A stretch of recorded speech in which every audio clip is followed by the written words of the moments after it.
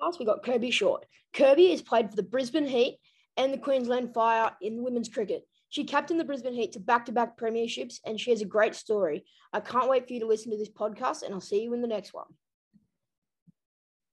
Welcome to the podcast. Thank you for having me. Anytime. What did you want to be when you were growing up? Do you know, I wanted to be a pilot. And then I don't know whether it was true or false, but someone actually told me that you had to be a particular height, and I'm not a very tall human being. And so they shattered my hopes and dreams by telling me that I might have been a bit too short to do it. So pilot was my dream, and then someone busted that for me. Good dream to have, though. I think so. Yeah. How would your oldest friend describe you? My oldest friend would describe me as a really loyal human being. My oldest friend would describe me as being quite a thoughtful person, and yeah, really well considered. I think I tend to get a bit of feedback about being quite reflective and thinking through things. And I'm also a pretty honest person. So I would say loyal, honest, and reflective. Yeah, nice. What are you most proud of in your life or career? Yeah, it's an interesting question, Max. I think probably most proud of the fact that I will walk my talk, that I do the things that I say that I'm going to do. I think that's something that I try and do no matter where I am, no matter what job I'm doing or what sport I'm playing, that I'm proud of the fact that I am who I say I am. I'm not different versions of myself when I go to different places. Yeah, nice. Good thing to have in your, yeah, good. How do you handle hard times, like getting injured or not getting picked in a team you want to get picked in?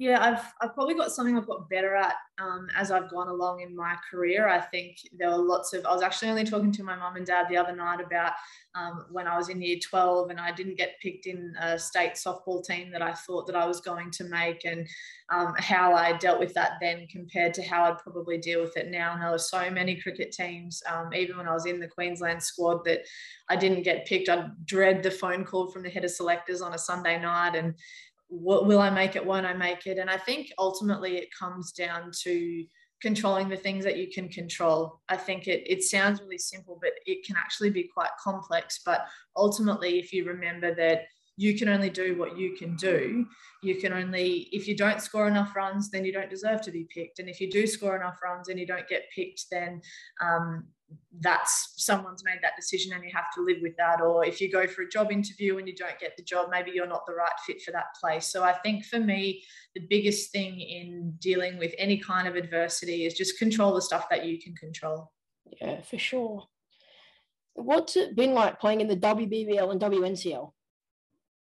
Pretty cool. I was pretty lucky because I sort of got to be part of it when it was super amateur, and then all the way to when the WBBL, you know, we sold out a couple of cricket grounds in the 2 years that we won the finals. We sold out 2 cricket grounds doing that, and there were hundreds of thousands of people watching on TV. So pretty great to be able to be a part of a time when, you know, we trained twice a week and we hardly had any staff, and then to the end of my career when it was literally, you know, sellout crowds and loads of television coverage. So I feel quite privileged that I got to see both sides. I think it helps you have perspective for how far the game has come when you're able to see the full spectrum of things and see it be genuinely professional. So I'm pretty lucky. I'm very grateful, and a really unique time in my life and career for sure.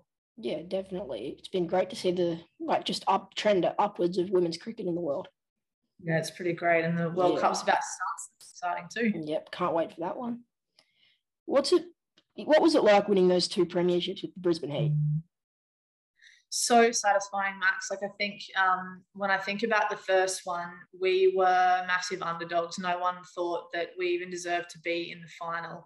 And that was that year when there were those 2 semi-finals that went down to the last ball and the final went down to the last over. So there were these 3 just incredible games of cricket, and they all happened in Sydney. In that season, we'd had like 20 something flights. Like, we'd been all around the country. It was ridiculous. We've kind of just embraced the fact that that's how it was. You know how sometimes sporting teams, and I know the Scorchers were a bit the case this season, like they left home and they didn't go back. And it's kind of similar in the sense you just embrace the fact that it's a little bit challenging, and you can choose for it to be challenging or you just choose to get on with it. And that first season we found ourselves playing against the Sydney Sixers, and their team on paper was so much better than ours. Like no one knew who our internationals were, and we were always accused of being really inconsistent anyway. And we won that crazy semi-final against the Thunder. Haiti Burkett took that ridiculous catch on the boundary that saved a six. Nick Carey whacked one and saved a six, and we got into the final. And it was almost like, oh, well, what will be, will be. And the whole crowd was pink. There was just pink everywhere. The whole hill was filled with Sydney Sixers supporters, and we were in Sydney and no one thought we could win. And then all of a sudden we were in a position to win, and Beth Mooney had that amazing innings, and all of a sudden we won. It was like, holy heck, like how did that even happen? So that day was a great day, I think, because no one expected us to do it. So that was quite special. And then I think the second one in Brisbane, that was a whole nother thing, because all of a sudden, instead of being the ones that, you know, were the underdogs and no one knew about, all of a sudden we were the title holders and we were the ones being chased. So that was a whole different set of challenges, I think. And to do that in front of your home crowd and to have all of the teal instead of the pink this time was pretty cool. And to be playing against a really good Adelaide side, I think we were the two teams that deserved to be in the final. And yeah, I guess just fortunate. It's rare that you get to win two, and even more so when you happen to do that in a row. So pretty special. Yeah, definitely. I still remember watching them. They're some of the greatest games you'll see. Yeah, that final series, I still don't reckon, male or female of any kind of sport, to have 3 games in a row, 2 semis and a final that were that close. So often like with the AFL, I reckon the prelims always better than the grand final. You know, there's been better prelims than there have been grand finals. Definitely. It's rare that many good games in a row.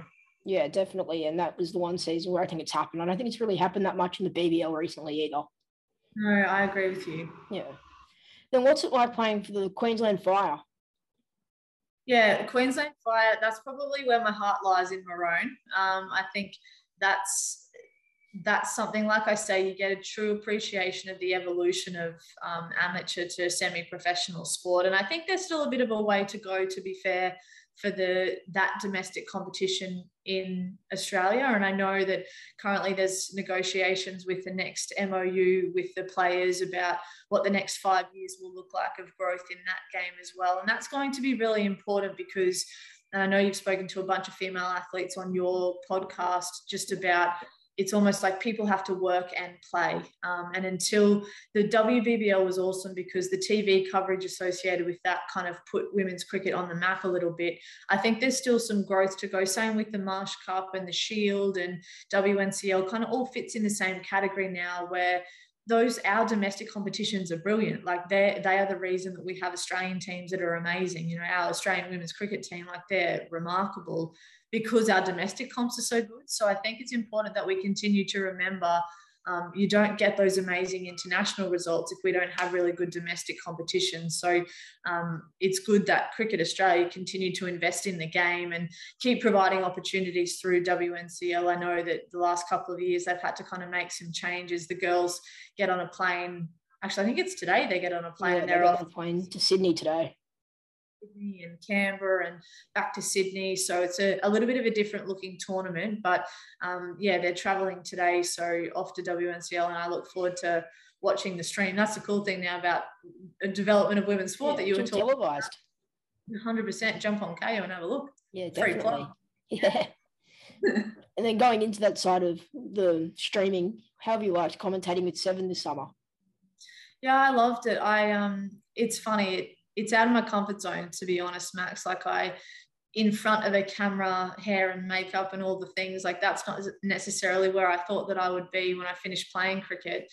It's funny. The story goes that 2 weeks before I got called by Channel 7 to ask me to do it, and I've done a little bit with Fox Sports as well, and both of those organisations had contacted me. But a couple of weeks before that, I was standing at school, and obviously my job is a deputy principal during my real job, I call it. And I was talking to a group of Year 7 kids, and they were doing this growth mindset challenge. Myself and the year coordinator had challenge them to learn a new skill. So some of them were juggling, some of them were doing card tricks, a whole bunch of different stuff. And I was saying, you know, it's okay if it's challenging and it's hard and you feel uncomfortable, but it means you're learning something new. And I thought, goodness me, if this person has called me and asked me to do something that makes me feel all of those things, and then I said no, imagine what kind of hypocrite I would be. So it was actually technically my grade 7s at school that inspired me to say yes to something that would put me out of my comfort zone. And turns out it was probably one of the best decisions I've made. I didn't realize how much I love thinking about the game and talking about the game. I think it's different when you're playing it because you feel so attached to the result. But when you just get to talk about cricket and analyse cricket and think through the kinds of things that are going through the players' minds, yeah, I actually enjoyed it way more than I thought that I would. So it's been a really fun experience and I hope I get to do a little bit more of it. Yeah, so you commentated the test match, Yeah. the ODIs, and did you do the T20s? I did, so not during the Ashes, but I did the BBL. I did T20s in the BBL as well. And I did the Australia-India T20s. I did those. Yeah. So, yeah, I've sort of had a really... That one was for Fox, wasn't it? Yeah, correct. So I did Fox. Yeah, Fox with some of the India stuff. There was some work with Channel 7 for that. And then I did some WBBL with 7. And then I did the BBL with Fox. Yeah. Yeah, nice. Yeah. Have you always played as a batsman in cricket?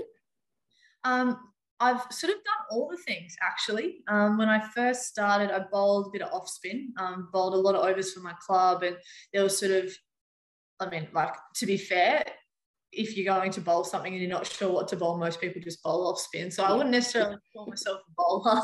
But I did a little bit of, my entry point into the fire squad particularly was sort of as a bit of an all-rounder, I guess. And then a couple of coaches sort of said, I actually think you should probably bat up the order a little bit. So I didn't really bowl a whole lot at a representative level. I bowled a lot for my club. I sort of very much batted and bowled, sort of played that all-rounder role at my club. But yeah, largely a batter was sort of where I ended up settling and doing most of the work in my career, yeah. Yeah, nice. I know you'll have a different pathway to everyone, but what was your professional pathway to cricket? Yeah, it is a little bit different. So I played, I guess I was part of an era, particularly in Brisbane, where being in the city, girls playing cricket probably wasn't as much of a thing when I was going through school. It was like girls played softball, boys played cricket. That was kind of how it worked at school sport. I was sort of from a family of cricketers. My brother was a good cricketer, but I literally hadn't engaged in the sport whatsoever. And then I was in year 12, finishing year 12, and I had someone say to me, oh, you should go along to the under-17 Queensland trials for cricket. And I thought, well, that's a bit backward, isn't it? Because you're supposed to play club and earn your stripes and then go along to representative trials. And I'd played heaps of rep softball through high school and I kind of just had fallen out of love with it, to be honest. And I got this opportunity to go along to the under-17 trial and made the team. And I think, to be fair, at the time, like, the pool of female players playing cricket was pretty small. Lots of transferable skills from softball. So that made fielding and batting a lot more simple in terms of that transition, I guess. Anyway, so I made this state team and they said, oh, well, you need to be registered with the club.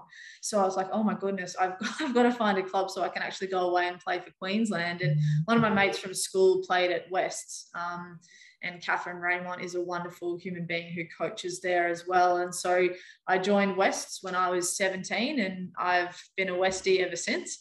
And then I went on and kind of played. So I did it a little bit back the front, to be honest. And it was funny because I was playing in a lot of representative teams, even in the Queensland Fire, where girls younger than me had actually played more cricket than me. So that was quite an interesting thing. Like, I was learning from girls who were a lot younger than me. They'd come from the country. They'd played heaps of cricket with the boys. Someone like Delisa Cummins from Warwick, Holly Furling from Harvey Bay, Beth Mooney from Harvey Bay.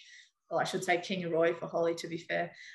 So, yeah, like, I think those girls have played a heap of club cricket since they were really little, whereas I hadn't had that experience. So my journey was a little bit different. So I guess I'm a good story and it's never too late to have a go at anything. Yeah, definitely. What are your goals for the next couple of years through just life at the moment? Yeah, interesting. It's actually a really interesting time to ask me that question. I've the commentary stuff across the summer that ran into term one meant that I took a little bit of leave at the start of this year just so I could. It was one of those things. It's not every day someone asks you to be involved in an Ashes broadcast, and I thought I can't say no to this. And then that sort of meant that I needed to take some leave from school, and what that's provided me with is a chance to just interact with some different people and do some different things. So I think my goals, what used to be really quite linear goals, like I'm a deputy principal in a high school, and there was a big part of me that thought, hey, maybe I could be a principal one day, like that'd be pretty cool. My last couple of months, and as I said to you before, like how much I've enjoyed the commentary, I'm looking forward to exploring some opportunities there, I think, and almost going, well, if I said before, one of the things I'm proud of is that I'll walk my talk, and I talk to a lot of people about, do the things that will fulfill you and do the things that will challenge you. I love being challenged, whether that's physically with sport or whether it's mentally by doing something new or learning something new. So if I am going to walk my talk, then my answer to the goals question in the next couple of years is to continue to challenge myself with things that maybe are a little bit new and different. And I'm hoping that some of that will be some commentary, which would be pretty cool. Yeah, for sure. Yeah. Who's the worst teammate to room with through your career, and who? Ooh, that is a good question. Worst teammate to room with. Look, Grace Harris talks a lot. And sometimes when you get back to your room, you just need a little bit of quiet. Interestingly, Beth Mooney creates messes everywhere. So it depends kind of what you're into. Like if you like things orderly, you don't want to room with Beth. If you like things quiet, you don't want to room with Grace Harris. Holly Furling's a bit of a contradiction too, because she's an excellent baker. She bakes really good things. So there's like delicious treats sometimes in your room, or she'll source the best dessert for you. But she also will have stuff everywhere. So I'm a pretty orderly person. I'm also pretty independent, and I like to be pretty quiet on tour. Like it's almost when you're with the girls and around the change room, you can be all up and about, but it's kind of nice when you go back to your room to have a little bit of quiet. So I think maybe I'd struggle to room with Grace because Grace struggles to just, every now and again. Yeah. What's the best word to describe you right now? Ooh, the best word to describe me right now would be good question. I want to say I'm trying to find one word to capture challenging myself. Let's just say challenge. Challenge will be my word. Yeah. What advice would you give a 14-year-old kid today? Good question, Max. I would say to a 14-year-old kid, I would say, number one, don't be afraid to be yourself.